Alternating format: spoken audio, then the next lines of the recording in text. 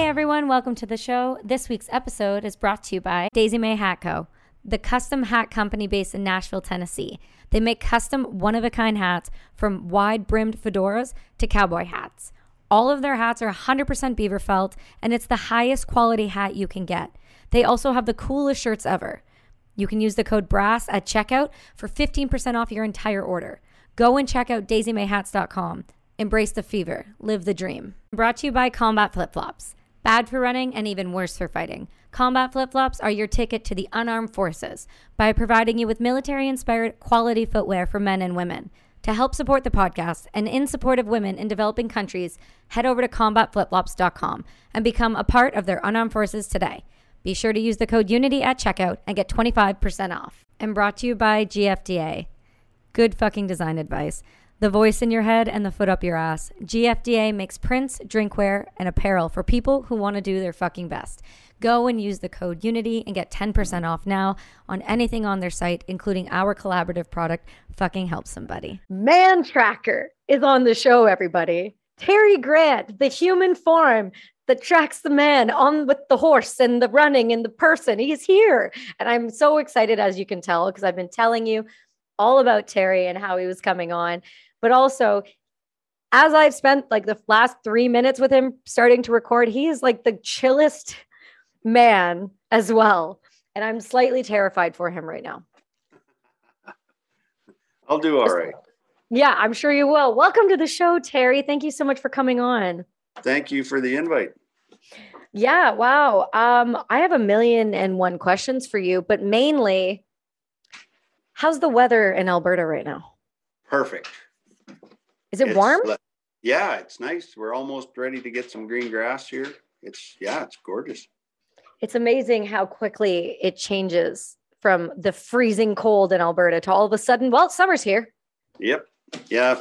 Chinooks are a great asset, but there's a lot of people get headaches and crap from them, but I don't. So I enjoy the Chinooks. That makes my heart happy. You live in, are you in rural Alberta? Yes. Okay. Yeah. So I was trying to explain to people because we do workup training in Wainwright, Alberta. Oh, yeah. And trying to always explain to people how cold it gets in the winter. Yes. And how miserable it can be, because that's when they opted to send us to do workup training for Afghanistan. Yep. And which has nothing similar to Afghanistan. I'm so glad you caught on to the sarcasm in that, Terry, because most people can't read me at all. Oh. Yeah. I drive by through Wainwright as fast as possible, but been there several times. Well, I mean, the only thing we ever got was like, don't blow up the people's cows. They don't appreciate that. Yeah, exactly. Yeah. And when it comes to the cold, you just can't describe 40 below. You can't. There's no words for it. I've talked to people from Australia that have been here and they experienced 30 or 40 below. And it's like, okay, how would you describe it? Yeah. And they just use 2 words. Yeah. It's really cold. Yeah. It's terrifying. When you walk outside, you lose your breath. All the air just kind of like solidifies in your lungs. Yep. Yeah. Well, I digress. I always try to explain, and I love that you live there because it's great to hear it from somebody else besides me just going, it's cold here in Canada. It's miserably cold. I have a lot of questions. Number one. Sure. How do you go from being because you grew up as a cowboy, correct? Yeah. Okay. So that was in the family. That was like a whole lineage deal, right?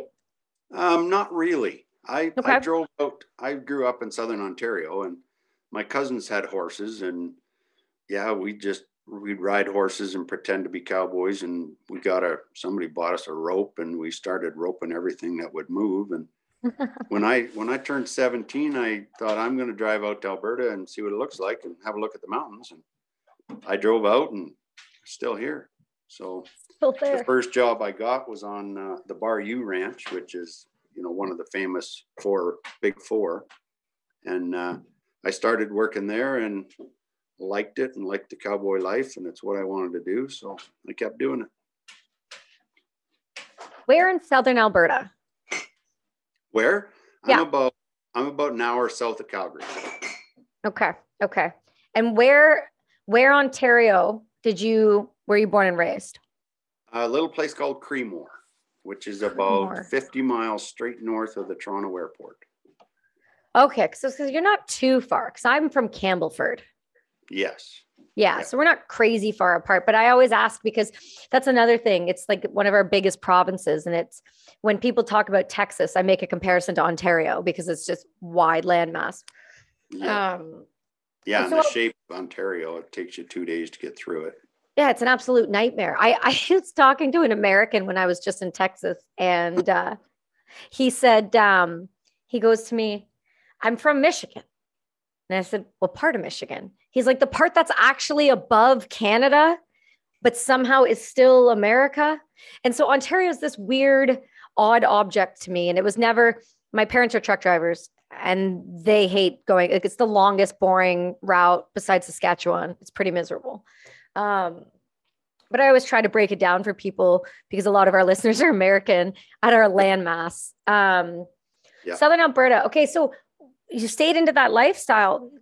How does one go from living in Southern Alberta, where that is just not a, Hollywood and film and those types of documentaries?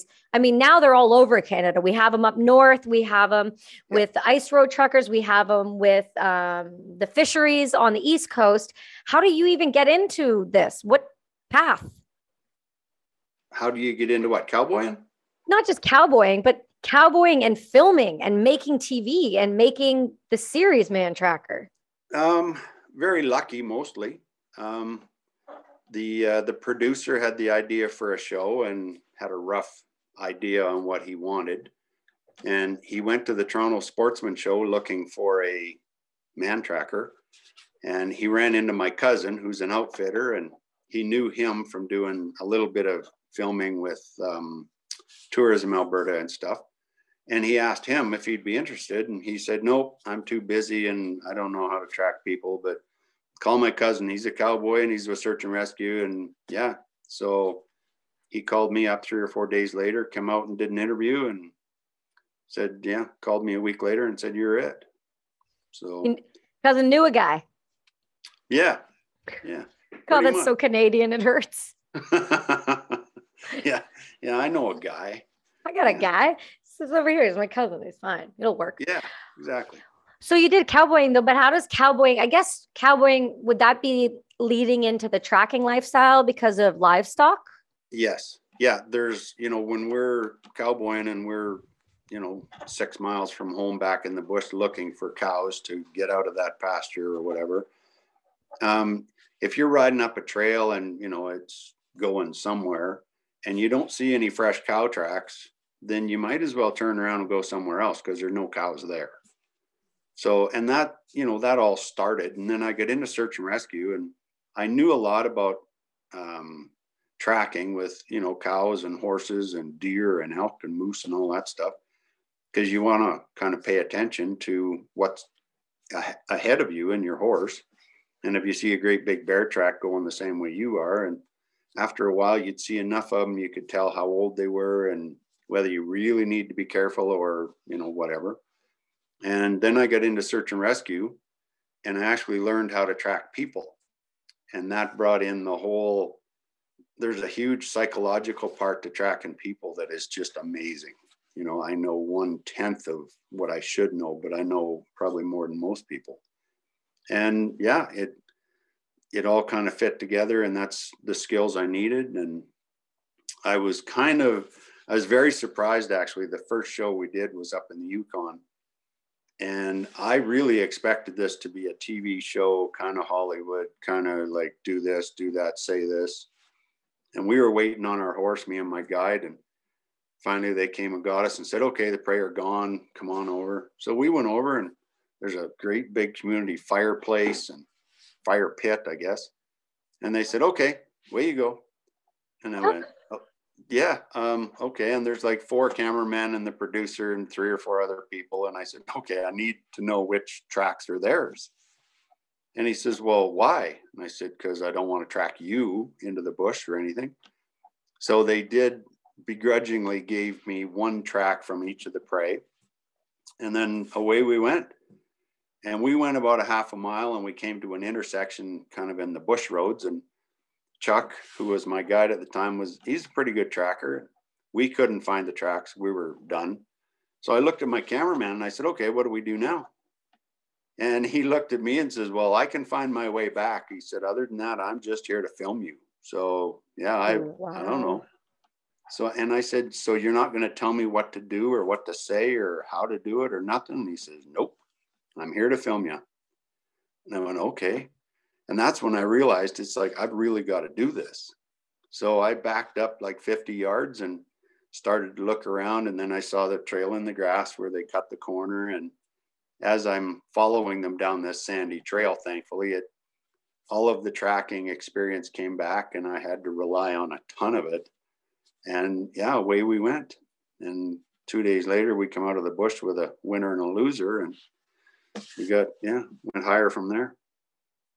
It's just so wild to me because there's so much there I want to go into. So just bear with me here. Number one. Sure. Going into Hollywood, things like that, I would expect the same. So I think you were right too. But it's wild that they actually just let you do what you do. Yeah.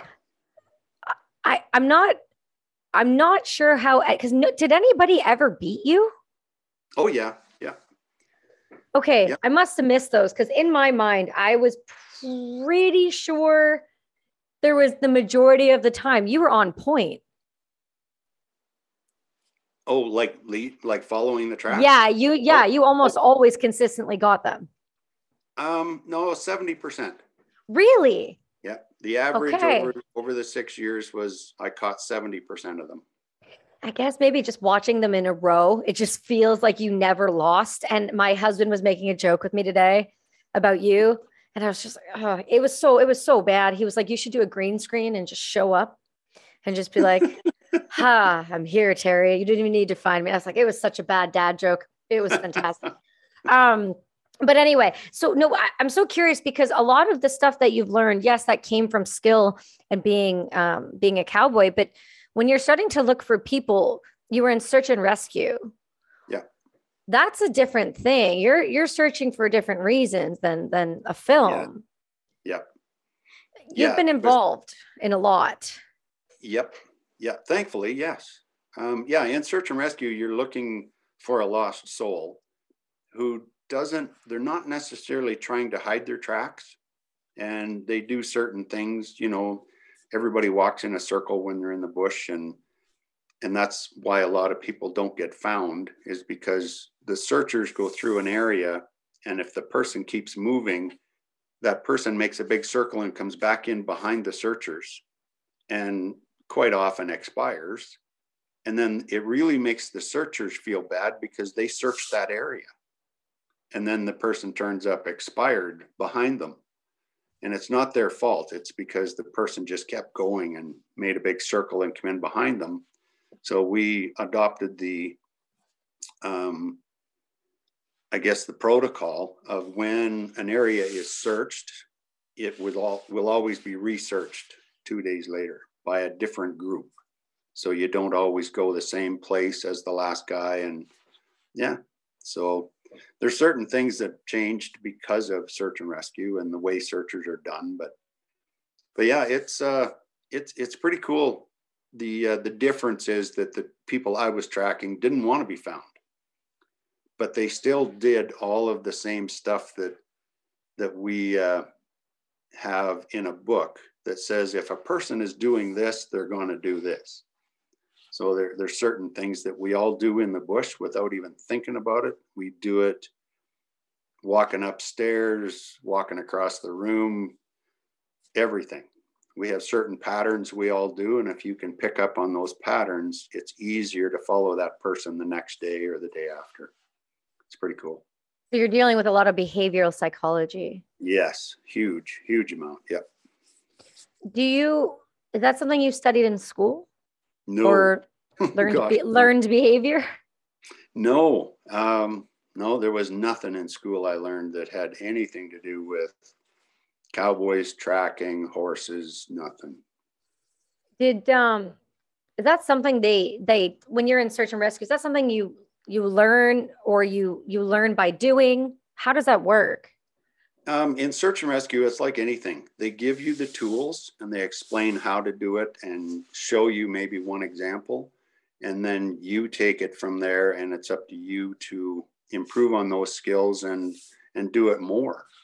You know, they'll show you what a deer track looks like. Then it's up to you to go and find deer tracks and follow them and see what kind of habits deer have. And then people are the same way. It's interesting that you talk about how people behave the same in the bush, because these people, like you said, when you were filming, they didn't want to be found. But Right. throughout that show, did it just solidify more and more that people have the similar behaviors? I mean, did they all act the same, or did some people have any sort of knowledge prior? Yeah, we had several Army guys, and the Army guys quite often kicked my butt because they could navigate. Mm-hmm. And the biggest thing they would do is when people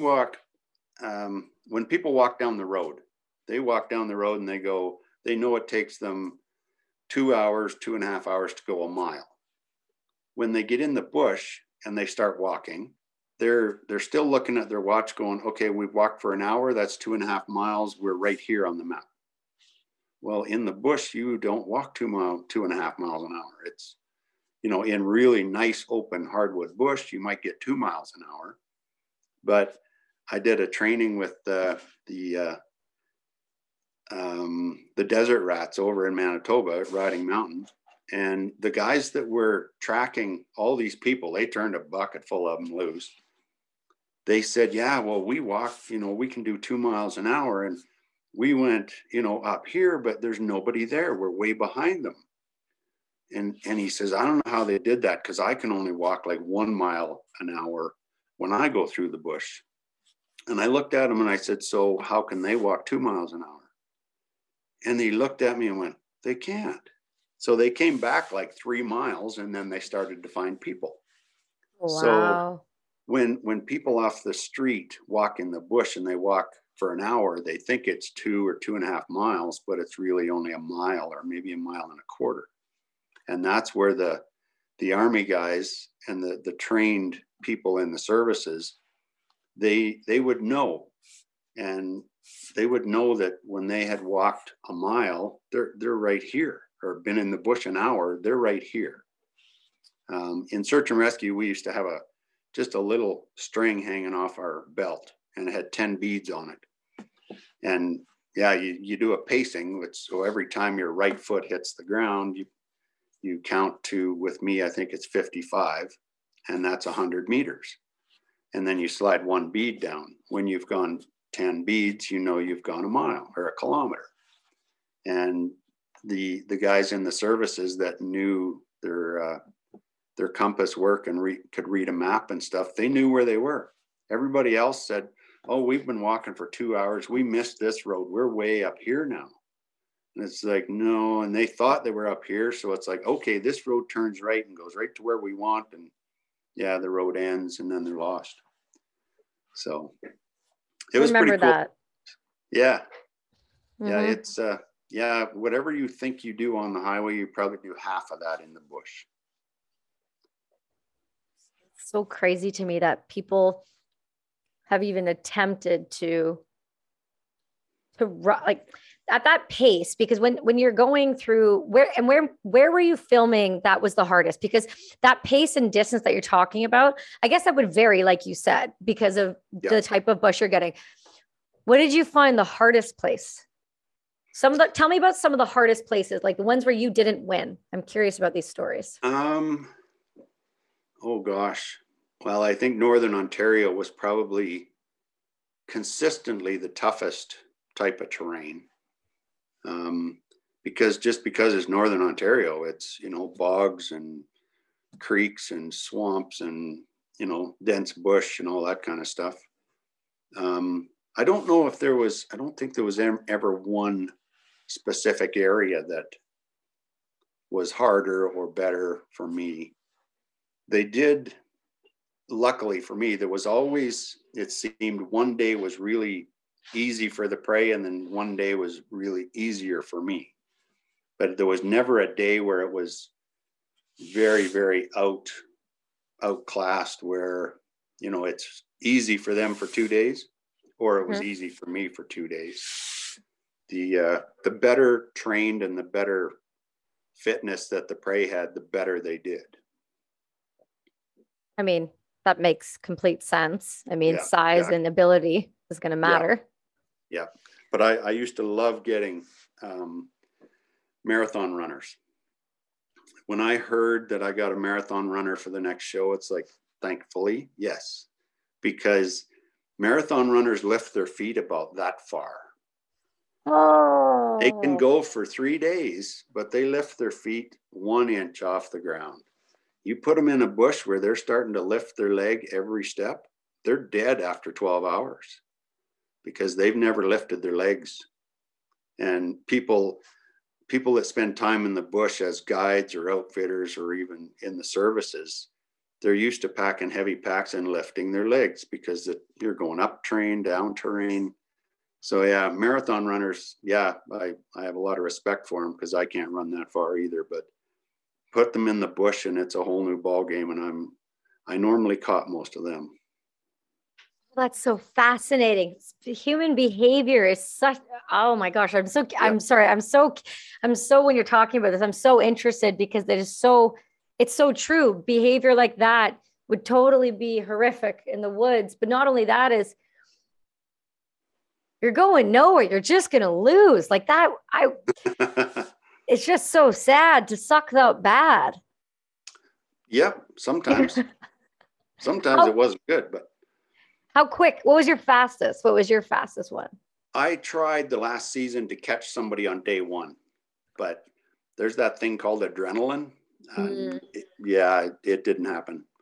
The best I ever did was Jordan and Susie on about 1 o'clock on day 2. Oh, that's the earliest, and they pretty much gave up. So. Oh, just couldn't hack it. Yeah, they were out of shape and they were tired and they wanted to be found. Well, no, they didn't want to be found, but I tried even to split them up so I could get a few more shots or minutes out of the show, and that didn't work either. They were completely done. And the girl, I actually ran between the girl and the guy, and she waited for me to go by. And he fell down and she went over and went, oh, and she fell down beside him. Oh, okay. Yeah. Well, they carried on a long distance relationship, and they hadn't seen each other for like 6 months. And then they got together the night before the chase. So yeah, they were a little tired the next day to start out, and it didn't help them at all. Oh, that's so great. That shows just, it's so interesting when you're talking about these people, because you would expect that human behavior obviously would dictate this, but did you ever have off days where you just couldn't get it together? I had days where the country just didn't help me at all. Like normally there's dirt or sand, or, the way the land is formed, it kind of channeled people here and there. And there were times where, I'd ride around for 3 or 4 hours and not have a clue where these guys were. So I would, 9 times out of 10, I'd just say, okay, let's go find a shady spot and have some lunch. And we'd sit there and eat a sandwich, and we'd be looking around, and it's like, there they are. And 9 times out of 10, they'd walk straight to me. They didn't see us. They didn't know we were there, and I had no clue where they were. And I would just sit there on my horse with my guide, and we'd talk real quiet. And it's like, here they come. And they'd walk down the trail. We just walked down, or we'd see them, 100 yards away walking down a trail, and we'd finish lunch and then go chase them. And we'd plan our next ambush and stuff. So my ambushes got better near the end, I will say. Has that helped you now? No. No, the ambushes were kind of it was a pretty cool deal, because after I did it for a few years, you really start to pay attention to where people are trained to look. When you're driving down a road and the road curves, you look around the curve. You don't look inside the curve. You might look outside to see, trees or something, but you never look inside the curve. And I used that to my advantage. And I had to pay attention to what I did and how I saw things. And lots of times guys, they'd walk within 15 feet of me and they'd be looking around the corner and looking on the outside of the corner, but they never looked on the inside. And that's where I'd hide. And I'll never forget Shane Doan, professional hockey player, him and his brother. And they knew horses. They grew up kind of helping people ride and taking out little rides for kids and stuff like that. So they knew horses and they knew people and stuff. He got within 10 steps of me and I yelled and jumped out, and he talked to me afterwards and he says, I have no clue how you got that close. And I said, I didn't get close to you at all. You got close to me. And he says, and he talked to me about how did I know where to stay? And I said, well, because when I walked up that hill, I knew what I was looking at. So I went, where wasn't I looking? So I went and hid there. Same thing worked for him. So yeah, it's pretty cool. There's so much to learn about yourself and how you do things. And then you relate that to how other people do it. And it's amazing. It's pretty cool. I'm going to ask you something really personal, and you can totally not answer this if you want, but we kind of talk about this stuff on this show. Because I always find people who do what you do or types of work like you genuinely, or most of the time, the ones at least I've met, never really struggle with their mental health. I don't think I do. I think I'm fairly normal and fairly grounded. When shit happens, you just deal with it. I don't know. Some people might think I'm a little wackadoodle, but I think I'm okay. I don't see any serious problems. Well, no, the reason I say that is because there's a direct correlation to being outside and to being in nature and those types of things. And you've had a whole life of that. Yeah.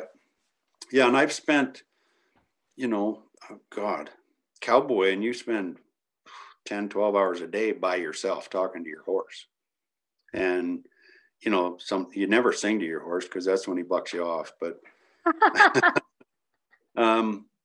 it's one of those things when you, like with cowboys, I know it's all the same. Lots of times you get to ride with other guys, but I'm going to say 85, 90% of the time you're doing shit by yourself. You got to deal with it and figure it out. And if that old cow is trying to kill you, but you need to doctor the calf, you got to figure out how to get it done by yourself.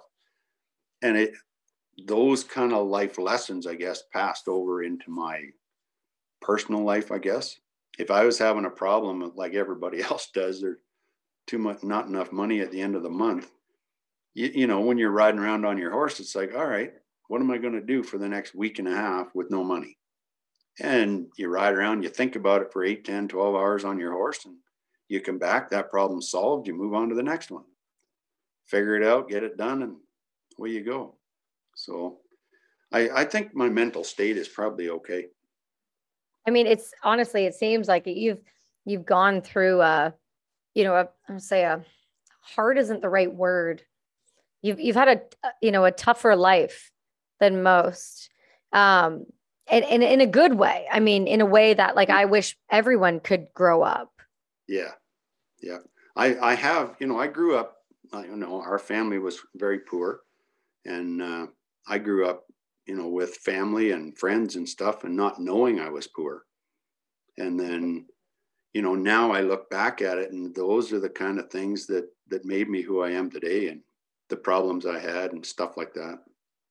Do you think you kind of see what's going on in the world? So, and the way a society is developing. Yeah. Yes. Or lack of. Do you think if we had more of the way you grew up with that type of lifestyle, we'd be in the same position we are now? I think if some of the kids had more of what I grew up with, it would be better. Yeah. I got to grab a cord for my phone. Do your thing, Terry. Great. Sounds good. So we were talking about children of the world and how we need more of your upbringing so that they stop being so soft? Yeah, I think like today's kids, they don't grow up with the same values that my generation grew up with. They don't know what it's all about to sit down to a meal at the table and only have one bowl of food.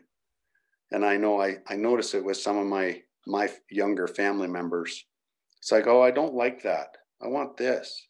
And their mother will get up and make them something different. And it's like, man, when we grew up, there was one bowl. It went around the table. And if you didn't like it, you didn't eat. And if you didn't eat, you went hungry because there was nothing else.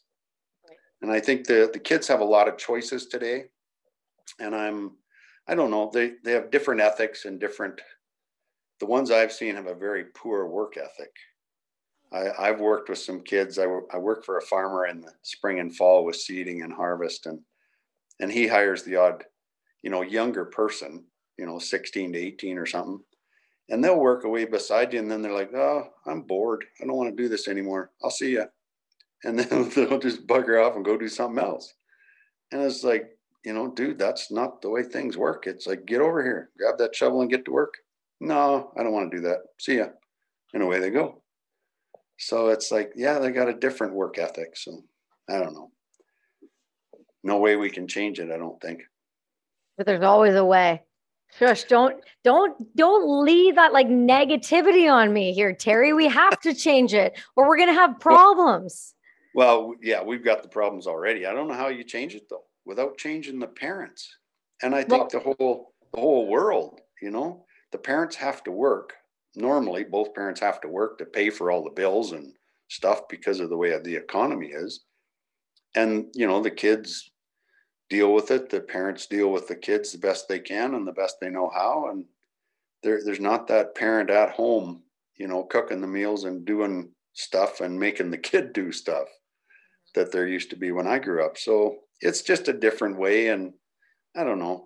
The kids don't need to work as hard because 90% of it is now this, it's more computerized and stuff like that. So I don't know.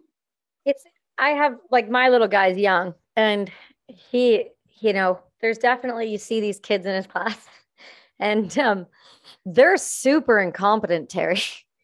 Yeah, some of them. Yeah. Because Jack grew up in Forest Preschool. He's in Forest School for March break right now. And they learn how to forage, then build fires, then hammer nails. Yep.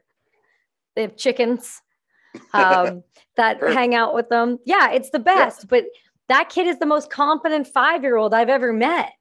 Yeah. And we don't beat him. No, I mean, you don't have to. He does chores. But I mean, I'm not buying that Lego. You better be buying that Lego, homie. That's expensive. Exactly. Yeah. And I think I feel like like you said, it comes from the parent. I wish there was more of that. I mean, I listen to individuals like you and another one of my friends, Austin, who's a cowboy. And I believe he's in Montana, Wyoming area. And a friend of mine's a bison farmer. And they go up and they do all the corralling of the horses out in the wild. And it always blows my mind because, I mean, I remember when I was in the military and I had to do the tracking stuff. I'm telling you, there's a reason I was an artillery gunner at Stay Put. I'm not afraid to admit it, Terry. Other people say that's a women's issue as well, but that's depending on who you're serving with at the time. I learned probably about season 3 that I had to track women totally different than men. And you need to explain all of this.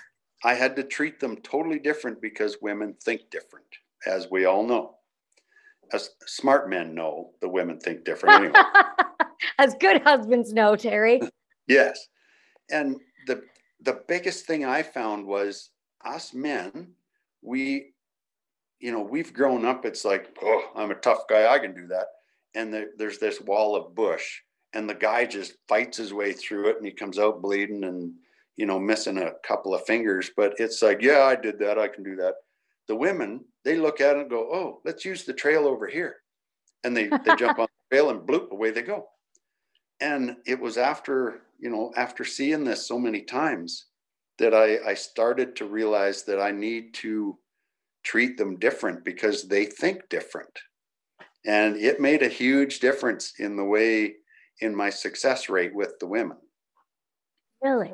It was amazing. I really didn't think that under the exact same circumstances, the basically same terrain, same, scenario, that there would be a difference, but there was. So it was pretty cool. Yeah. I wish I was as good as those women. Nah. Some of them were pretty good. Some of them weren't. So some of it's common sense too, right? I feel like if you never were taught critical thinking or common sense or the ability to have common sense. Yeah. Common sense plays into a lot of stuff even today. Oh, you mean all of the things today, Terry? Yeah, pretty much. Yeah. Terry, you're walking me down a road here you don't want to go down. Terry, you don't need to be targeted by the government, okay? Well, yeah, when you get to the end of your rope, tie a knot in it and hang on.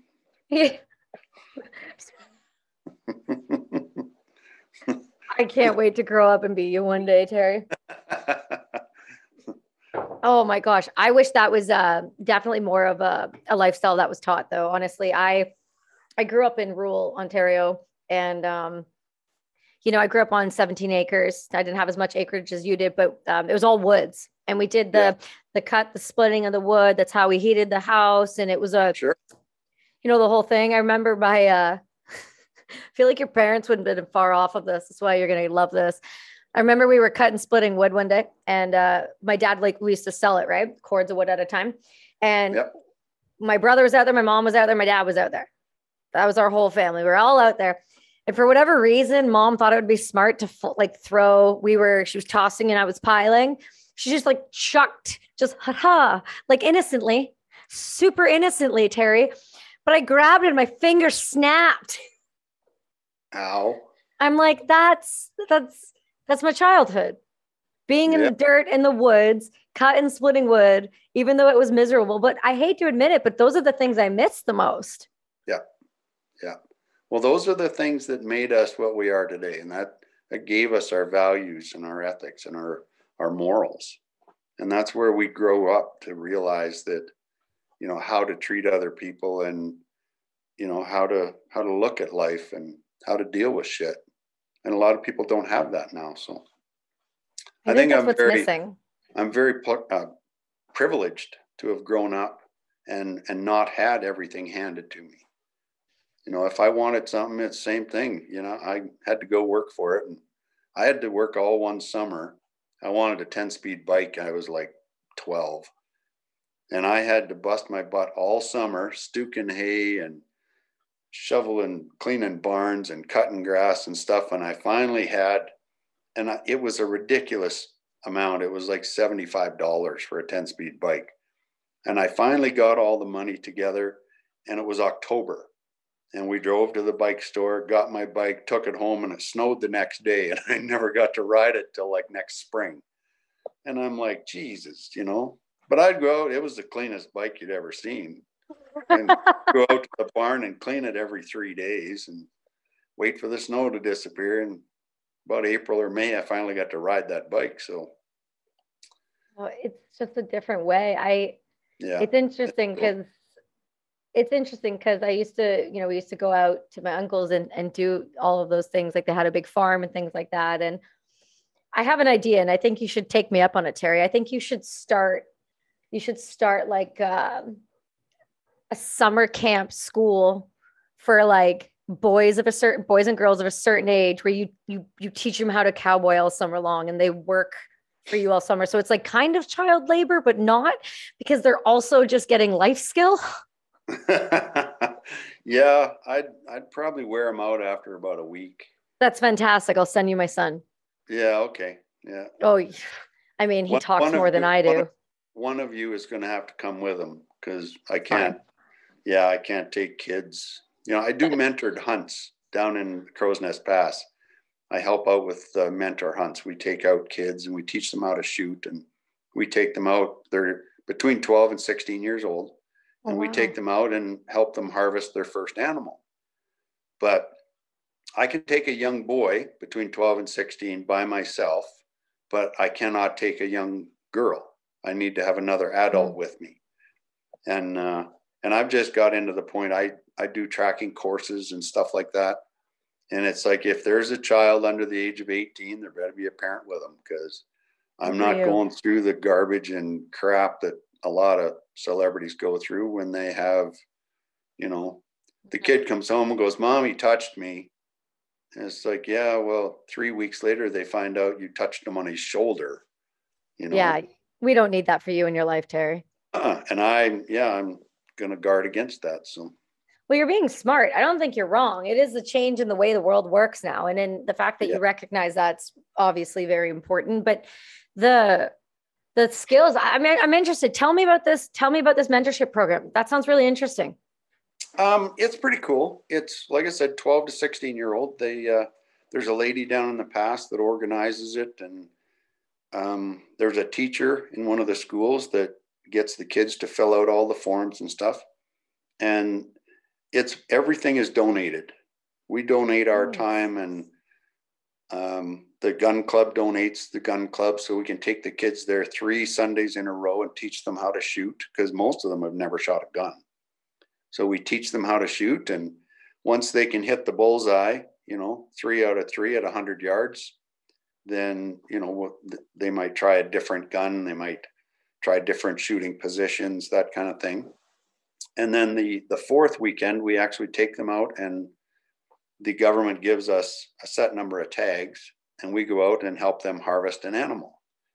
And we put a stock on it, and they get to shoot the animal, and then they have to help gut it and process it and drag it back to the truck, and then we take it to the butcher for them.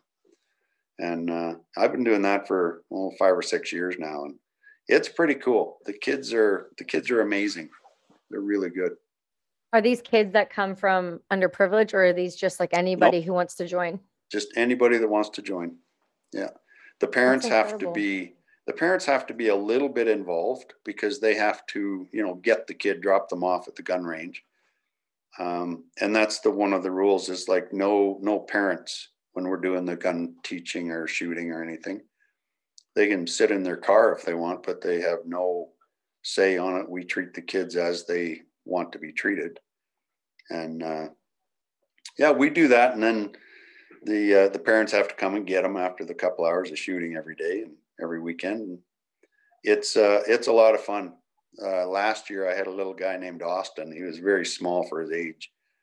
And we were walking across a kind of a prairie, and we're looking down into a big valley, and we're watching these deer over there. And he said, "Okay, well, let's go over here." And then I said, "Austin, stop, look there." And he was so short, he couldn't see it. So he had to step forward, and like 20 feet below us, kind of on a, 75-degree angle, there's a big old black bear walking down there. And he looked at it and he went, "Holy crap, that's a bear." And I went, "Yeah, it's a bear." So, you can see by the bear, it's just walking along. It doesn't know we're there. It can't smell us. And yeah. And he turned and looked at me and says, "I've never seen one except on TV." Wow. So yeah. And then I texted the other girl and her partner, her kid, and the bear walked right around that valley and walked within 25 yards of them. And everybody, there was a bunch of kids got to see that bear. And it was so cool, to be able to look and see.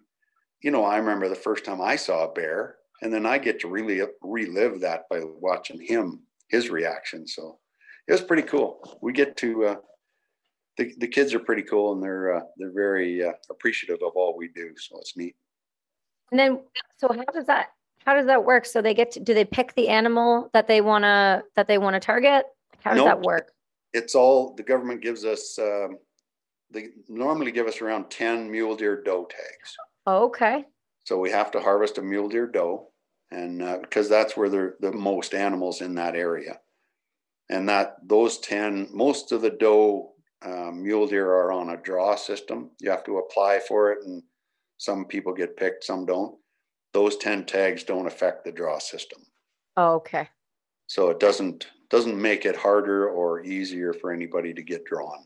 So I've heard that mule deer is really good. It can be.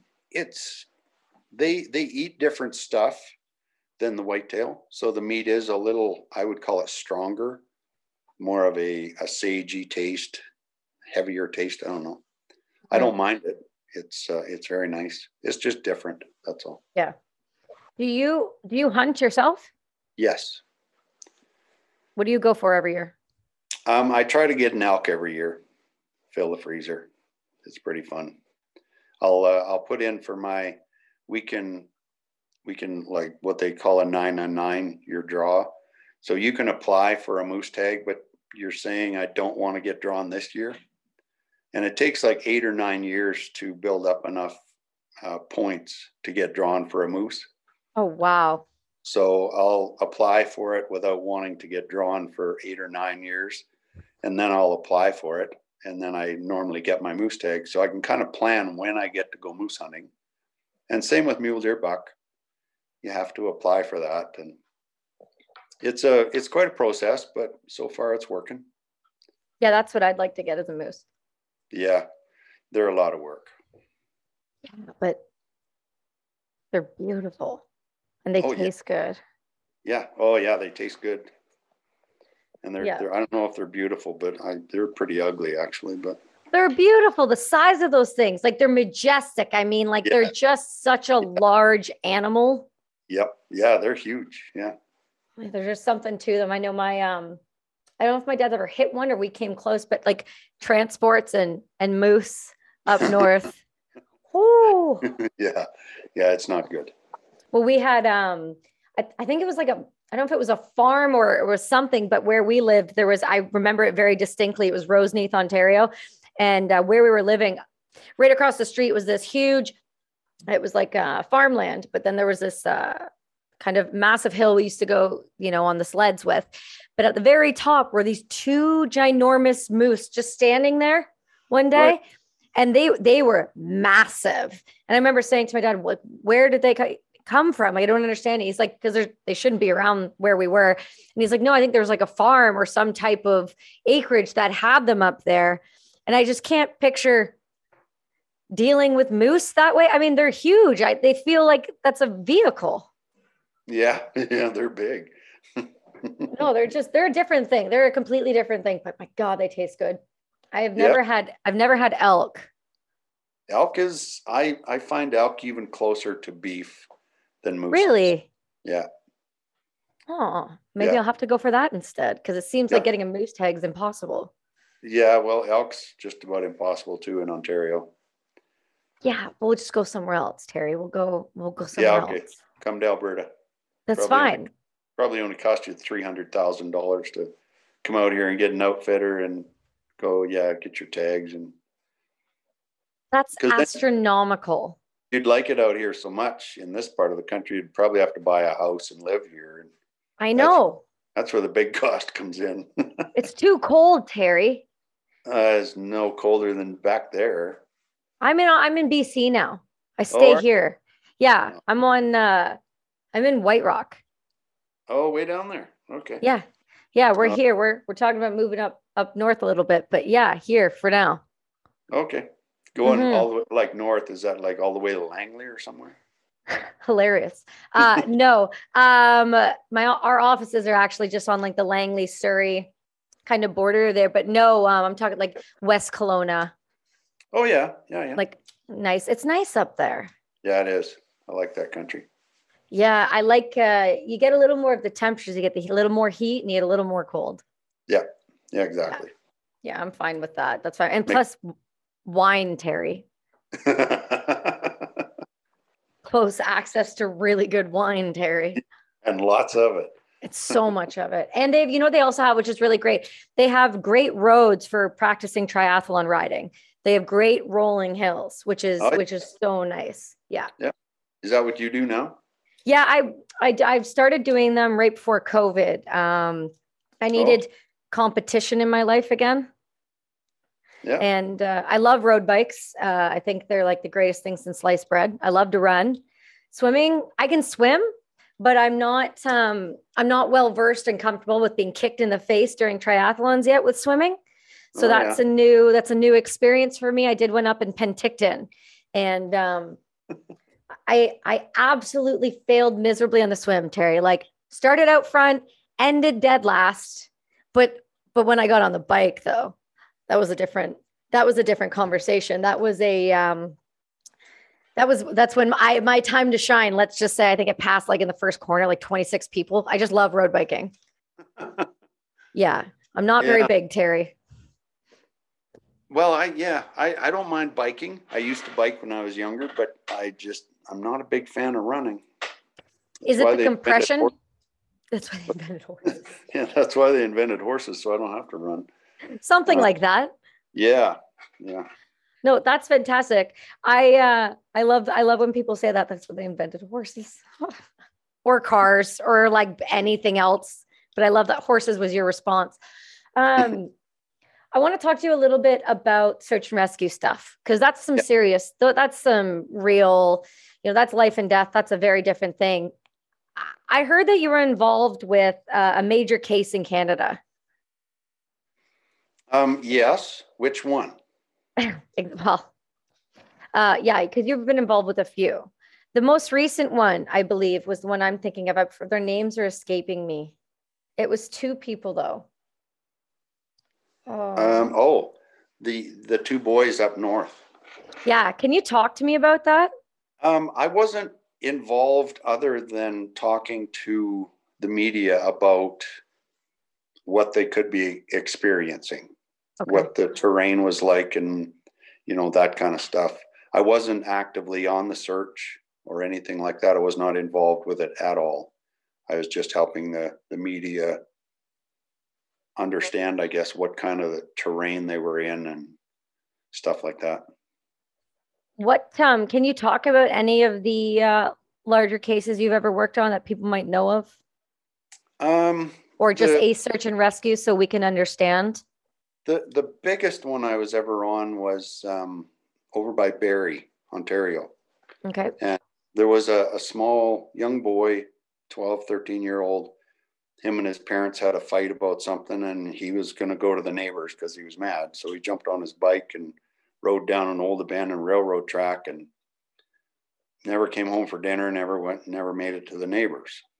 And they found his bike broken on the old train tracks. And then he was never seen after that. So the police were there with their helicopters and search dogs and all that stuff. And the main media guy for the Barrie police was one of the prey that had been on the show. And he called me, and what he wanted me to do was come over there and organize all the volunteers. They had like 500 volunteers. They had tents, they had food, they had vehicles, they had everything. They had buses to transport them. They just had nobody to give them a direction. So I went there, and the police, I talked to them and I said, I'm planning on doing this. Where is your search area? They explained that. So the volunteers were put to work on searching everywhere outside of the area the police had cordoned off as their hot zone. So yeah, I gave everybody, I would take a busload at a time and give them kind of a briefing on what to look for and the mindset to go in there with, and how to advance through the bush as a herd of 20 and then turn around and go the other way as a herd of 20. And then when they'd get in the bus at the end and come back for lunch. And we had, like I say, 500 people out there searching. And then I was there for 3 or 4 days. And then they called off the search because I think I was called in on the 3rd or 4th day. And they did find the young boy a couple of weeks later. Some hunters found him, and he was expired. Oh, it's so tragic. Do you think that was a case of like you explained, the constant movement? I didn't hear all of the details of what happened. All I heard was they found him. Some hunters found him a couple of weeks later, and I never did hear how he expired or, wear or any of that kind of stuff. So. Yeah, that's always horrific. We have this thing called Mental Health Monday, and we have a group on Signal of just people all over the world that talk to one another. And we actually had a similar kind of tragic situation. And he actually said it on the thing on our messaging today that they found the child. And, I never know what to say to people in those situations, because that's the horrific. And yeah. How do you cope with something like that, Terry? Well, with me, because I wasn't directly involved in it, I wasn't one of the family members or any of that kind of stuff. I can keep myself distanced because I'm there to do a job with the volunteers, and that's what I did. There was other searches we were on where we would, myself personally, I never found any expired persons, but there were other people that did. And we always had a support staff there through the RCMP, because we had to be called out by the RCMP. So we were governed by them and basically worked under their protocols and stuff. And we also had their assistance. If someone was having a hard time dealing with it, they would, be given the number of a person to go talk to on the RCMP staff, that their job was to help that person make sense of what was going on and what they were feeling and stuff like that. They call them victim services. Yeah. We've spoken with NGANG unit before, and victim services and things like that, and people in those spaces. And it's really paramount when somebody, they're volunteering to do something, like there's always that chance that could come up. Yes. But you yourself, you've had no issues with any of it. No, because like I said, I've never been directly, the person that found that person or any of that kind of stuff. It's just such a, I don't know. I would always want to volunteer to help, but I don't know that I could do that. That's a different thing.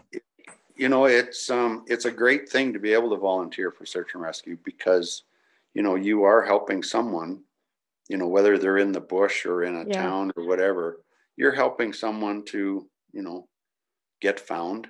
And sometimes they don't want to be found, and sometimes they're just lost. And it gives you a good feeling when you're part of a team that does find that person and gets them back. And, they're so appreciative and stuff like that. So the group I was with, the Foothill Search and Rescue, we had one of our first searches way back about 1995. One of the gentlemen that was with Sun Ice, I believe it was, he was biking in the mountains. And there again, the profiling thing, mountain bikers, you're probably the same way. You never turn around and go back. Mm-hmm. This road must come out somewhere. So you just keep going. And that's what he did. And the weather turned crappy. And of course, he's wearing his spandex and his t-shirt and his little quart of water. And that ran out, a long time ago. And we ended up finding him like 5 miles farther away from where he should have been, because his bike broke and he was going the wrong direction. But there again, the trail has to come out somewhere. And we got him back out. And then he showed up about 2 weeks later with jackets for the whole group. And that's how we got our first search and rescue jackets. It was donated by someone we helped to find. So yeah, things like that, that makes everything worthwhile, because he's helping us and assisting us and giving us the tools to be better prepared for finding somebody else. So I think it's more children I would struggle with. Yeah, children are tough because they're so unpredictable. Mm-hmm. They're like, oh, shiny button. Oh, there's a flower. I'll pick that flower for mommy. Yeah. And children do not have fear. We put the fear into that child. And because they'll wander through a bush and they don't care if it's getting dark or nothing. It's like, yeah, I'm not scared of the dark because mommy has never told her that be scared of the dark. Right. And there's a story I tell people. I do lots of public speaking, and I always tell this story because it proves that kids are just so innocent and so fearless if that fear is not instilled in them. And the one lady that was I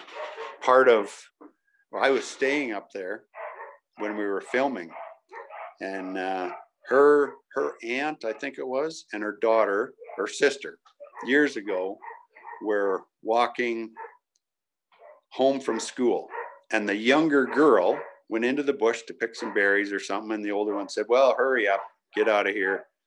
And the older daughter got home, the younger one never showed up, and then she never showed up all night. And they went out looking for her, and it's all bush for 300 miles. And they found her the next day. They had the whole community out searching, and the kid walked out of the bush totally fine. And she said, they said, how did you survive? And she said, oh, I ate the berries, and I picked some of them flowers. And she had a bouquet of flowers for Mom. Not scared at all. And they said, well, how did you stay warm? And where did you sleep? And she says, oh, the big dog kept me warm. And they're looking at her and said, what big dog? Well, I don't know. There was a big dog, and I curled up next to it, and it kept me warm all night. And like, she was like 3-4 years old, and she didn't know whether, she's been asked for years after, and she didn't know if it was a bear or a wolf or what, but the big dog kept her warm. Terry. So kids are amazing. There's something to be said about, she's a lucky little girl, but there's and then I kind of think to myself, well, if it was like a wolf, they're all pretty vicious, but I like to, nature has its way of protecting things when it wants, but it also has its way of eating things when it wants too, Terry. Yeah, but obviously wild animals, they recognize, the innocence and there's no fear. That person has no fear of that dog or bear, whatever it was. And they recognize that.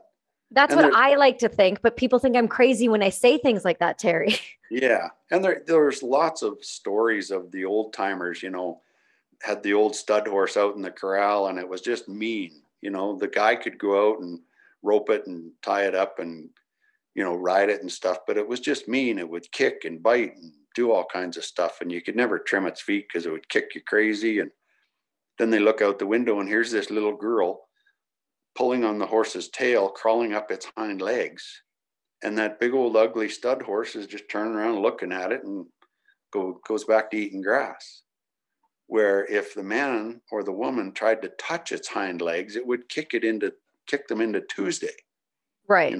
But this little kid is crawling up its hind legs, and they said at the time, the story is probably 16 times told, but they said, we can't even go outside because if that horse sees us, it'll probably run away and the kid will get hurt. So they actually opened a window and called the little kid and said, get down off of there.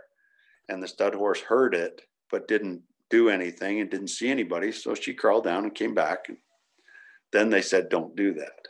Yeah. So, and this is why. Yeah. So yeah, kids are amazing. They're different, because they have no fear. They're impossible to track because they just go from one flower patch to the other. And we used to teach a thing in schools, and it was kind of invented by a guy that had lost a child, and it was called Hug a Tree. And basically, if you're a child and you're lost in the bush, find a tree on a trail and stay there. Hug that tree and stay there, because people are going to use that trail to find you. So, and yeah, we've heard of lots of reports where kids have got lost and they've done exactly that, and they get found the next day. So smart. That's so smart. Yeah, it's cool. I love that, Terry. That makes my heart happy. I'm glad that you talk about those things because, we don't, and we need to be having those discussions with children as as much as I feel like I wish we could live in a world where that doesn't ever need to be a worry, because that would be great, but that's not reality. And there's the understanding that if you're lost, doing those types of things can save your life, and it makes an impact, obviously. But, wow. Yeah. You've kind of had a life. You've had a life and a half, and the things that you've been able to instill with the people that you're mentor, and the way that, because of the way that you lived your life and your values and things like that, it seems like you're going to continue to keep helping our society. And I'm grateful for that, because we need people like you to be teaching kids this. Yeah. Yeah. And I love what I do. And I was very, very fortunate with the TV show to do something that showcased what I've done my whole life. A lot of people, they get older and they retire from being an accountant or a mechanic or whatever, and they don't have something to fall back on to do, like teaching about accounting or teaching what they really love to do. And I've been blessed enough to be able to do that. I've been a cowboy my whole life, so now I teach tracking. I speak all over Canada and stuff about my experiences and stuff. So I still get to do what I love doing, and I'm going to keep doing it till I tip over, because it's fun. I love what I do, and it's never work if you like what you're doing. I can't agree with you more. Yeah, it's pretty fun. It's the truth. Well, I'm going to have to come and visit you and take one of your courses, because I'd be really curious to brush up on the ability. I know there's something about having the life skills that, it makes you feel comfortable in this world, right? Yeah. Why don't you come out in June? I got time. We do a 3-day trip. It's coming up the second weekend in June, called the Man Tracker Ride.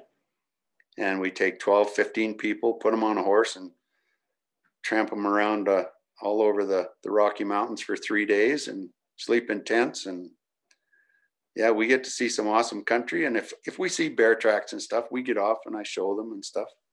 But it's mostly 3 days of doing what I'm doing here, telling stories, and they get to see some amazing country. It's pretty cool. So we're going to email immediately after about the information for this series.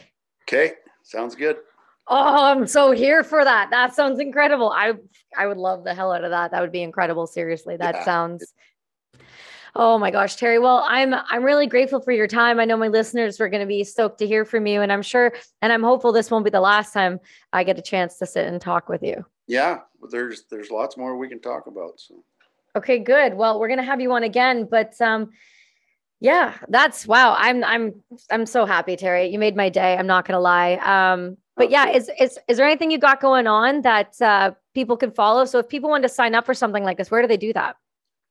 If they want to sign up for the Man Tracker Ride, they go to anchord@anchord.com, and they can sign up there. And the tracking courses and stuff like that, it's all through me. That's just Terry at trackingwithterry.com. And I normally run the courses in May. That's when there's the most dirt and the most mud, and there's all the young leaves and stuff, because we talk about tracking and the weather and how it influences the track, and I show them a whole bunch of edible plants and stuff like that. Smart stuff, so people don't eat things and die. Yeah, exactly. Yeah, I show them the good stuff to eat.